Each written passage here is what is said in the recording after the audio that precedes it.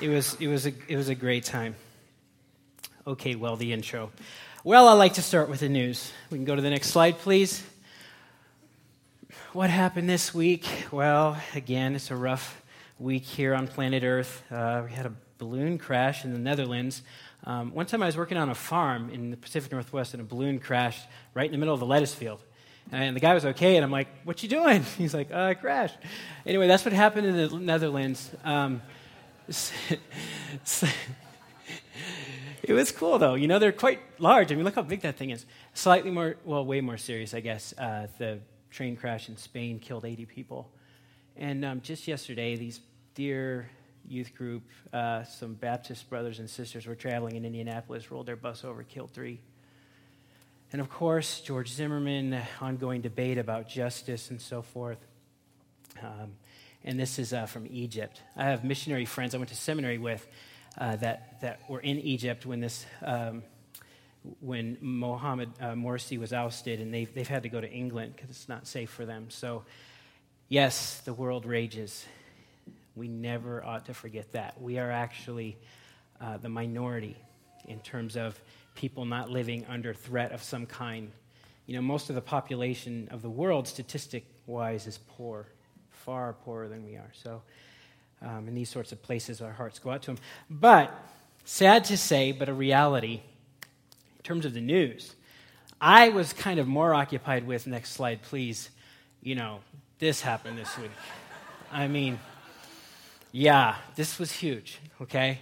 And I love, the royal family, those poor, privileged, rich people. No, they have to dodge paparazzi, and let us not forget what happened to Princess Diana, of course. But, I mean, it gets ridiculous, right? They have an undue amount of attention. Is it a girl? They thought it was. No, it's a boy. And, yeah, I love this, named Murray. That came from Italian. That's just hilarious. And then the guy in the middle is my new favorite person on the planet, aside from my family. That guy... That's passion. I mean, look at the pain in those eyes. I mean, that's awesome. Okay, so the royal family. And this got me thinking about the sermon this morning. In terms of family, in terms of, this little prince, this king, prince of, what's his name? George Alexander Louis, eventual heir to the throne.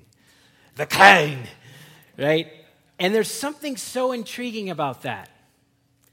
I'm sure the same happened when, William and Harry were born to Prince Charles and Diana. And of course, the way it works is, if you have this royal stuff in your family line, it marks you for royalty. It marks you for leadership. It marks you for greatness. And there's something, I guess maybe I'm romantic. There's something sweet about the idea of a pure, perfect little prince coming into this distraught world. Something wonderful about Catherine's smile, and William seems to be a good father, so they say. I mean, how can we really know that? But there's something intriguing about this for us, and so we kind of daydream. On the other hand, when we talk about family, I think of other things in pop culture. I think of, I don't endorse these shows. I've seen snippets of them. I'm getting some pop in the mic. I wonder if my sort of cheek is rubbing against it. I'll just move it back. Technical problem, sorry. I think I might have got it. So there's something in pop culture, right, that has the opposite effect. We're not so much daydreaming as we can get cynical. Modern Family, Family Guy, Simpsons. Most men on those shows are blubbering idiots. Desperate Housewives, haven't seen that one. The title is enough for me to stay away from. Real Housewives, did see a snippet of that in a hotel. Wow. Real Housewives of Orange County or something like that. So we're caught, when we drink the water, breathe the air of our culture, we're caught sort of daydreaming on the one hand, maybe, and being a little bit cynical on the other hand about the idea of family, because I have every reason to believe, just because of my own life, my own history, that our families the families we come from, or at least are connected to in one way or another, are dysfunctional. I mean, am I right? And try as we might, as hard as I try to be a good dad, I'm dysfunctional sometimes. And it's so painful to see that hurt my kids, just painful. So when we think about family, what's cool is we come to the text this morning, God has something to say about a family. God has something wonderful to say about making a family for himself on the earth. That's really interesting. And I thought about these happenings in culture in relation to that. So if you want to go ahead and turn to Hebrews chapter 11, verse 11. I know we put the text on the screen, but I also encourage you to bring your Bibles. It's good practice. Sometimes I know it's the only time we get to thumb through it is on Sunday, if at all. So it's a good exercise. But we're at Hebrews chapter 11. Okay, here's what it says.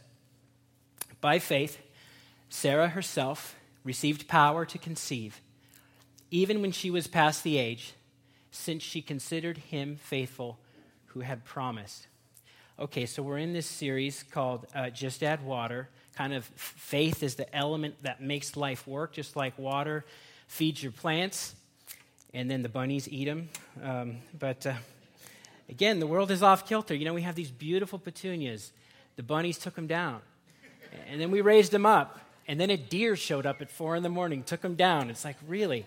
So anyway, you add faith to kind of whatever's going on in life, and it sort of makes it work. That's the idea of the sermon series. We talked about worship with Abel. We talked about Abraham last week. Tom, a few weeks back, we talked about by faith Enoch walked with God. Today, we're talking about Sarah and Abraham as a family. By faith, she received the power to conceive even when she was past the age, since she considered him faithful who had promised.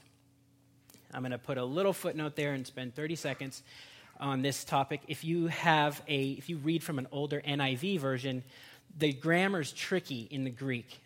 There's an army of PhDs on either side. One will say, by faith, Sarah herself received the power. One translation will say, by faith, Abraham and Sarah, sort of impregnated Sarah. So it's like, is it Abraham or is it Sarah? It doesn't really matter, really. It's talking about Abraham and Sarah, one flesh. I mean, they're married. Okay, so the text before this that Tom preached on last week was about Abraham. The scripture verse after this is also about Abraham. The point is that it's Sarah and it's by faith. And we have good reason to believe, like most English translations will say Sarah, but some do say Abraham. But no matter, if you want to talk more about that, just let me know. I just wanted to kind of tip my hat to that idea. So what we are saying is that Sarah received this power from God, and she had a son since she considered him faithful who had promised. And the story of Abraham and Sarah is very, very important in the Old Testament and very important for the New Testament as well. But the main point today is that faith builds the house. Faith builds the house. This is a story about God using two regular busted people in a regular busted world to build his family. And we who believe in Jesus Christ, we who follow God, are part of that family. And if today you're maybe on the fence, maybe someone sort of drug you here against your will, maybe you're investigating, you're totally welcome. And I invite you to consider the invitation, because God makes the invitation to the whole world. God so loved the world that he gave his only son, Jesus Christ, that whoever believes in him will not perish but will have everlasting life. Be part of the family, okay? So faith builds the house. Now, about house, I'm not talking about a spouse, 2.2 kids, and a Labrador. By house, I'm not talking about that. I'm not talking about, a pile of bricks and a pile of wood. I'm not talking about gutting the jalopy that you're going to flip and, sell for a profit. I'm not talking about that kind of house. We're talking about a household where God is a good father, where we are drawn together, we gather together, we eat together, we talk together, we share together. That's the kind of house we're talking about. That faith builds the house. Faith builds the house. And remember, by faith, if you remember Hebrews 11, verse 1, preached on a few weeks ago, we're not talking about puffed up hot steam in the chest. We're not talking about gusto. I will take issue with some translations that'll say Abraham's faith or Noah's faith. It's never personalized in the text. It's just faith. It's the substance, Hebrews 11, verse 1. It's the substance of things hoped for. It's substantive. The children of faith have it in them. We work out what God has put in. Jesus Christ is the author and perfecter of faith. Not my faith, but faith. It's not that faith is a part of me, but I'm a part of the story of faith. You see, it's substantive. It's in the genetic code. It's in the DNA. That's what we're talking about. So we see in the family of Abraham and Sarah that faith builds the house. Faith builds the house. And how and why is this done? And we've got to move backward into the text. We got to figure out what's going on here in Genesis. The first thing we'll notice, can we flip back one slide? Sorry. One more slide. The first thing I want to notice is, by faith, Sarah herself received power. Didn't say she had power, didn't say she did something powerful. It said she received. That's sort of passive. She received power. Okay, you can go 2 slides up. Let's go back to Genesis. Thank you so much. So this is to understand why and how Sarah received power and who gave her this power. We can answer the who question, I guess. It's God. God is the only one that can open a womb. Sarah was 90-some years old when she had that child. Moreover, when she was in childbearing years, her womb was closed. She could not have children. Okay? Well, God gives grace for a new household. So the first move, God giving Sarah power, the first thing to notice, and this is a timeless principle, this doesn't just apply to Abraham, it applies to you. It applies to your story. It applies to my story. God gives grace. God gives grace. The gospel starts with the character of God. God gives grace. God has every right. God has every right to wipe out my life the first time I willfully turn away. I'm not talking about being broken. I'm not talking about causing an accident. I'm talking about willful sin. And we all do that. We all do that. That which we are so loath to accept is that for which we have universal, verifiable proof. Universal, historical. Everybody is a sinner. Ask my son. I'm a pastor. I'm supposed to be a good person. Right? And I say a lot of apologies in my house because I am a willful sinner. And God is a perfectly just and good God. So when we come to Genesis chapter 12, we meet Abraham for the first time. And this is what it says. For just some reason, God said to Abraham, go from your country and your kindred and your father's house to the land that I will show you. And I will make of you a great nation. Notice the underline. I will bless you and make your name great so that you will be a blessing. I will bless those who bless you, and him who dishonors you I will curse. And in you all the families of the earth shall be blessed. Notice Abraham did not leave yet. I mean, he had to leave. But was it that Abraham left and he was blessed? Or was it that he was blessed and so he left? You see the difference? That God moves first. God gives grace. Now, the key word for us is blessing. It's a very, very important word. We got to go backward again. This is only the second time, at this point in the Bible, this is the only second time that God blessing a person is used. And by blessing, we're talking about favor, approval. Like, yeah, you're on the mission. Yeah, you're right here. Yeah, this is what I want you to do, and you're walking with me. The first time, let's go next slide, please, is after God created the heavens and the earth, the animals and the sea, he said, yeah, that's good. That's great. And the sun and the moon and the seas and the stars and the mountains. And we could affirm that those things are good. He creates men and women, and he says, now that is very good. Oh, I love that. Those two together, the image of God, male and female, together, male and female, different, together represent the image of God, he says. Okay? And this is what he says after he makes them. After he says it's very good. God blessed them, and he said to them, be fruitful and multiply. Fill the earth and subdue it. Have dominion over the fish of the sea and over the birds of the heavens and over every living thing that moves on the earth. God is giving a wonderful job description. Right? Go into the earth and figure it out. Go find math. You know? For those who hate math, yeah, go find math. But those who love math, math built this building. Math makes cars. Math makes amazing things. Go discover music. For those who are not musical, you can still appreciate. And musicians themselves know that they're tapping into something divine. That's why artists are so weird. You know what I mean? They're just like, one of my favorite people in the church is Mike Bone. He's not weird, but he's a musician. And man, we just got like a spiritual sort of groove going because we know that this thing that we get to do together is just awesome. Right? Go figure it out. Go. And moreover, enjoy each other.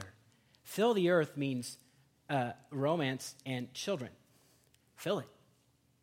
That is a great job description. We all know what happens. Genesis chapter 3. God said, I'm going to give you a choice here. There's a tree, knowledge of good and evil. You eat that, you're going to be like God. Don't eat that one. Don't eat that one. And of course they do. They rebelled. They didn't fall. They weren't broken like, oh, poor them. No, they made the choice. They rebelled. Eve didn't listen to God. She listened to the serpent. Adam didn't listen to God. He listened to his wife. And they eat and they fall. And of course, this curse comes on them. And God says this, and it relates directly to the blessing. He says to the woman, it's going to hurt when you have children. You are going to multiply, fill the earth, but it's really going to hurt. Moreover, you're going to be tempted to dominate your husband. Your desire will be to dominate him.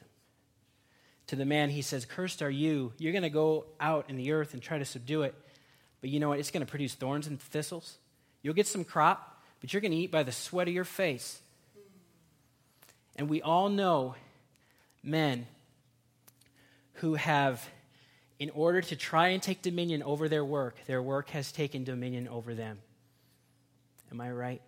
I'm tempted to do that. That somehow I just got to get a handle on this, honey. The kids they're important, but they're just not important enough. Right? Church is important. It's not important enough. Got to make the money. Got to go kind of be in charge. And on the flip side, I heard this. One woman in who is in sort of the adult entertainment industry, she was speaking on the radio, getting interviewed. And a profound question came to the woman. It really opened my eyes. Said, why are you in that business? No little girl wants to grow up and be in that sort of work, do they? I don't think so. How did you, what was it in you? Very simple, very profound. She said, I loved the power that I had over men. I loved that power. That's what we're talking about. That's the fall, you see. That's the rebellion. That's the result, is the power that we have over each other. And so houses sort of fight. There's this strange mix between sort of aggression and fear. Sadly, most of us know despicable men who hurt their families and women in their lives. And they're this strange mix of brutal and aggressive, but also very afraid. There's a man like that in my background. And that's really hurt my life. Right? We've got people trying to prove themselves to the world or to each other. But here it is. We are talking about the recovery of blessing because God said, cursed is the ground because of you. Cursed it will be when you try to have children. That's going to be very, very difficult for you. And here, a few weeks ago, Tom Werner preached about Enoch and these kind of two lines of humanity. There's one sort of camp of humanity that says, I'm not interested in fellowship with God at all.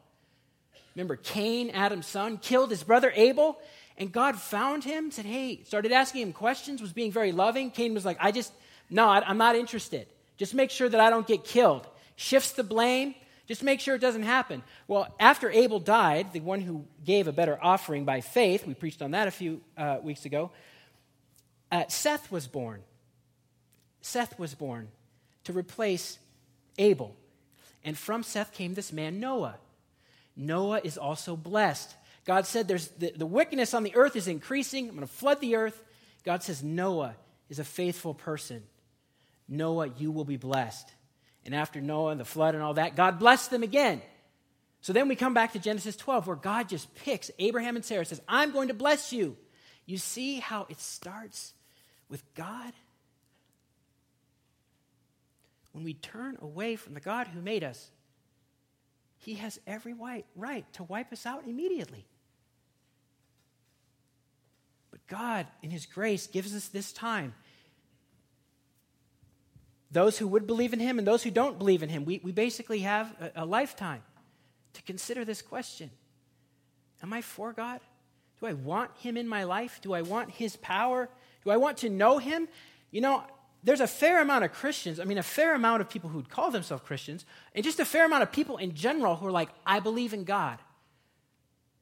But they stop. That's as far as it goes for me. Don't get caught up in any religion. You know, there's kind of more details there that are kind of not worth sorting through. That's crazy. That is a gamble. If you're willing to admit that there's a God, if you're willing to admit there's a higher power, and you stop, that's crazy. That's not going to get you anywhere. We actually believe that you can know God. God is personal, and God is gathering a family to himself because faith builds the house. Faith builds the house. And here, the first point under this is that God gives grace for a new household. God gives grace for a new household. Next slide, please. God gives grace for a new household. That was the right slide. Next one.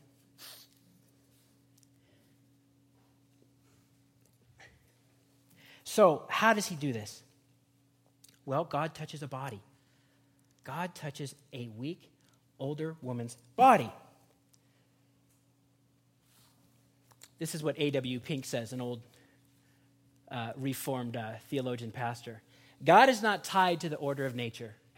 God will turn nature upside down rather than not be as good as his word.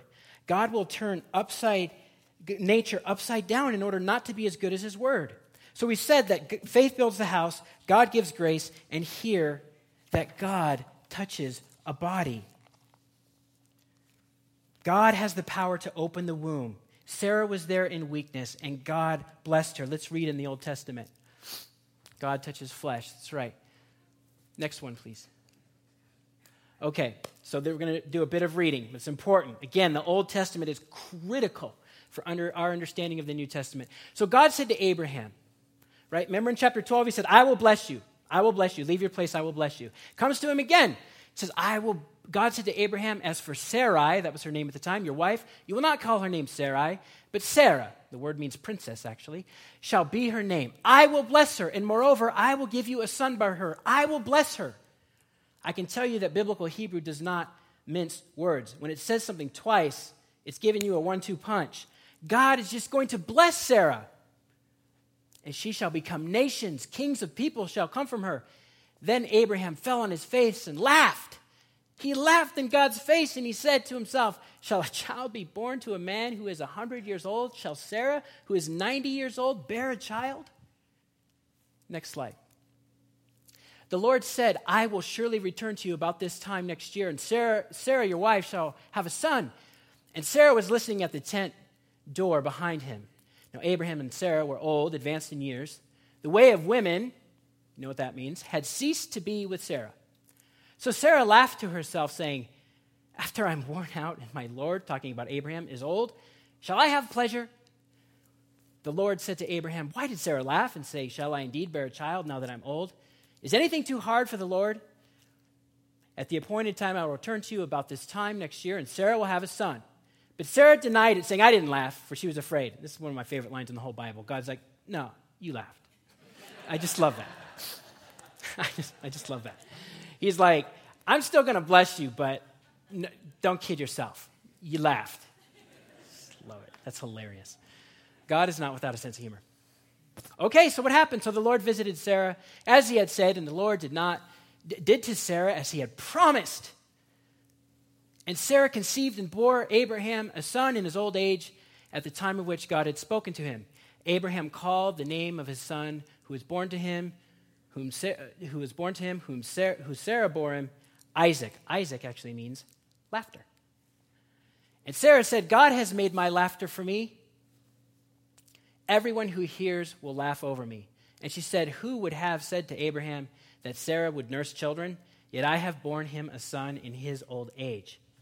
Some see that there's repentance in this last line, or maybe even when the baby's born, she laughs. It's kind of hard to judge. Right after this, their maidservant laughs at Sarah, and Sarah's like, send her to Egypt. Out. So the puzzle that commentators think about when we're in Hebrews 11 is, so by faith Sarah received the promise. How in the world was Sarah faithful?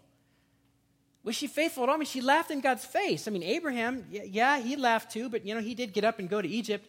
I mean, they laughed in God's face. How were they faithful? A couple things. First, remember, it didn't start with them. Of course they weren't faithful. They're fallen sinners, just like you and me. God makes the first step. I will bless you. I will bless Sarah. Moreover, I will bless Sarah.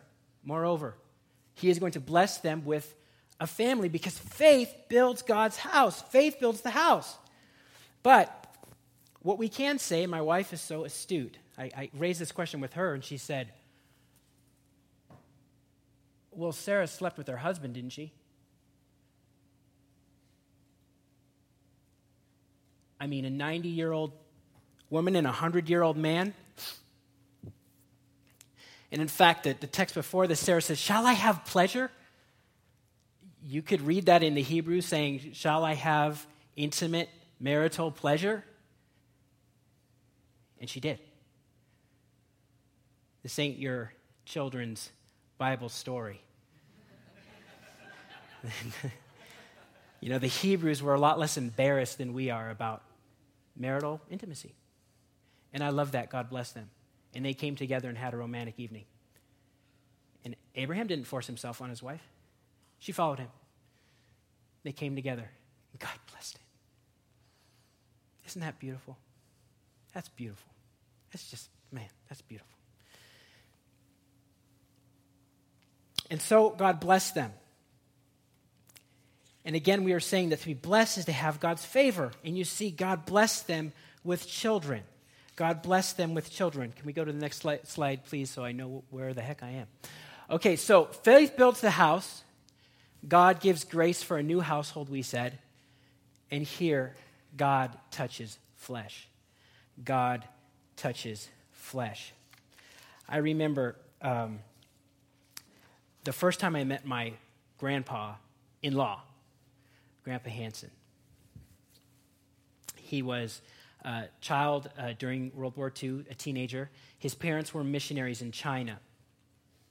And he was imprisoned. And he suffered when he was in prison when he was a young man. And he had of course, I didn't meet him when he was a young man. I wasn't alive. But I came to learn the story. He suffered. There was a prisoner exchange. He got to go back to his family, and he got to go back home. He got to be with his family, and he came to the United States. He became a pastor. And he was a very troubled man. He would pastor for maybe a year or two, and then he'd just have a breakdown. Don't know what that means. It means he was just sort of vegetative at home, not able to engage anybody. Had 4 kids.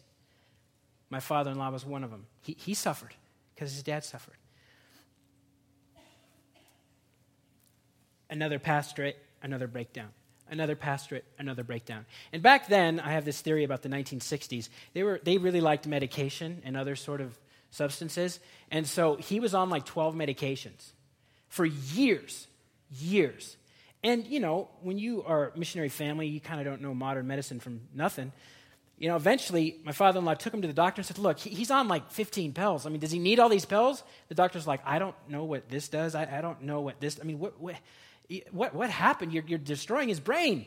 They took him off all the medication. And guess what? Grandpa couldn't talk anymore. He could, but it was like a dammed up river. Just a strong, powerful river kind of up against the dam. That was his mouth. His mouth was dammed up. He'd be like, ugh. And you could have a simple conversation with him, but if anything got difficult, like his little brain pathways or something wouldn't fire right, and he'd just have to stop. And you know what he often said? Praise God. He wouldn't be able to talk, and he said, praise God. And then one time, I was driving in the car, kind of my first prove it to your soon-to-be father-in-law. Karine and I were not yet engaged, and we had to go from Seattle to Spokane. It's a 5-hour trip. And their grandpa needed a ride. And it was in the wintertime, and I had a Jeep, and it was pretty cool. I was really into my Jeep, and I was so proud to drive it in the snow. And I said, well, hey, I can give him a ride. And my father-in-law's like, trusting you with my daughter, I'm trusting you with my parents. And I'm like, I got it, like a guy. And so I put him in my Jeep and we ride, and I had instrumental music playing. And Grandpa was a vocalist. That was part of his ministry. He's a preacher, he was a teacher, but he could also sing. And he sang those hymns in perfect time. Because faith touches a body. Faith touches a body. It's true for Sarah. It's true for us. It might not, our promise isn't to have a gajillion children and have a new nation. God's promises to us are that he's with us and he will guide us and he will show us as we need to. So we don't know quite what he has for us. But I know this. In my life, God has touched my body and has strengthened my body. And that's what I saw coming from Grandpa.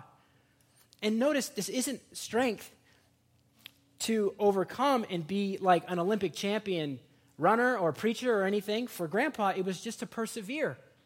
He woke up every day to sit in his chair and pray. Grandpa persevered. Go to the next slide. One guy was made a champion. This is Eric Liddell, Chariots of Fire. God touched his body, and he said this, I don't know what your story is, but this is my story. God made me fast, and when I run, I feel his pleasure. There are runners in our congregation that can appreciate that. I'm sort of an average runner, and I do say that it's wonderful. It is wonderful to feel God's pleasure when we run. But the point is here is that God touches flesh, whether to overcome maybe, whether to enjoy something with his grace, whether to just persevere. Whether to just persevere like Grandpa. This is what Eric Liddell said in Chariots of Fire, 1981 Academy of Best Picture. Said this, I don't know, I'm a runner. I can only point the way. Everyone runs in their own way. The kingdom of God is within you. If you commit yourself to love Christ, then that's how to run a straight race. Friends, we can be assured of this, that others have pointed the way for us. That others have pointed the way. That's what Hebrews 11 is all about. This great cloud of witnesses. First and foremost, Jesus, who endured the cross. It's that faith intersects flesh. God's building a house of faith. He acts first in grace. And faith intersects. Faith touches flesh. That's how God builds his house. Through faith. Others have gone before us. God gave us grace. God touches human flesh. And we can take courage. Finally, God's faithfulness is the foundation of our house. God's faithfulness is the foundation of our house. Notice back in Hebrews 11, it says this, she considered him faithful who had promised. She considered him faithful who had promised. Now, Sarah had a very specific promise, that children would come from her even when she was an old woman.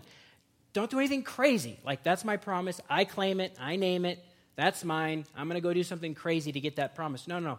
What God says to us is, I'm with you always, even to the end of the age.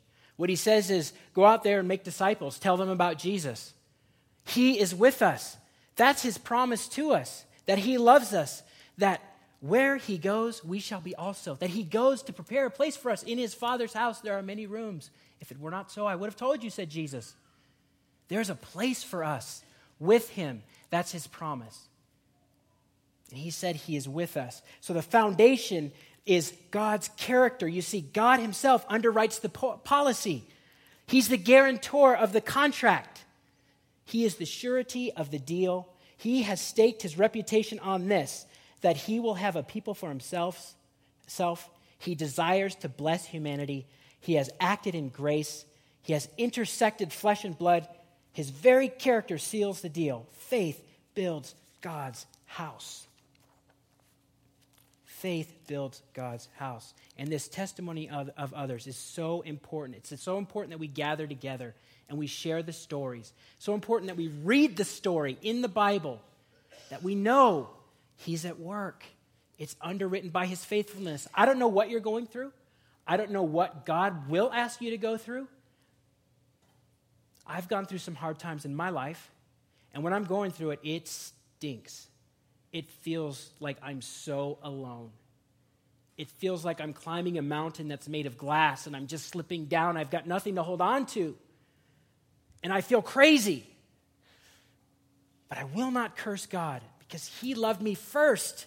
He's made me a part of his household. And so God intersects. I just have to hang on and persevere like Grandpa. I don't know what the purpose is, but I can tell you what, I've also come through a few things in my life, not as many as some of you, and I can look back and I can say with a straight face, he was faithful. He was. I could have cursed him. He was just faithful to me. I knew him better. I'm stronger. I'm closer to my brothers and sisters in Christ because of what I went through. He is faithful because he's the one who builds the house.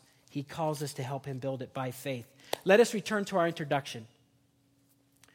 We have had before us this week this dreamy little prince born into the royal family, right? And we wonder. We're fascinated by that royal house. Is it a dream? We've been talking about God who acts in grace first, God who intersects flesh, and then God who underwrites the whole deal with his own character. We're talking about Jesus. Did you know that Jesus was 100% man, 100% God? He was born of family. Did you know in Genesis 3, before the curse is pronounced, God curses evil and the serpent first and says, the seed of the woman is going to bruise the head of the serpent. That's Jesus, the faithful one, the one who came and offered grace, the one who came and dwelt in the flesh, the one who came and offered us forgiveness because of his faithfulness to go to the cross and be raised again, that we might be justified before God, clean, not guilty, based upon his faithfulness.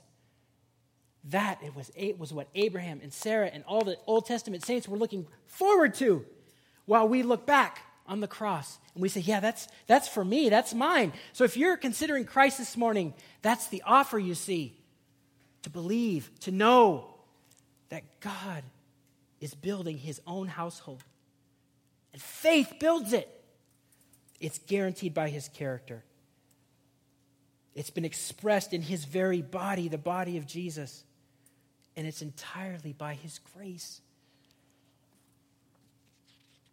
Next slide. One more. We'll skip that one. This is Green Tree VBS. There's one expression of our family. One way we gather together and encourage and tell the story of God. Lots of other ways to be involved at our church. And last slide. This is what we might say in conclusion. You can go back to that one. The house of humanity is crumbling. Doesn't look so in Kirkwood or De Pere, but that's North County. And I dare say when God sees humanity, he sees one piece.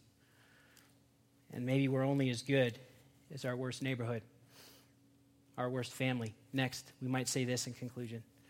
One more. As forgiven believers in Christ, this we may say, of God's children, I am one.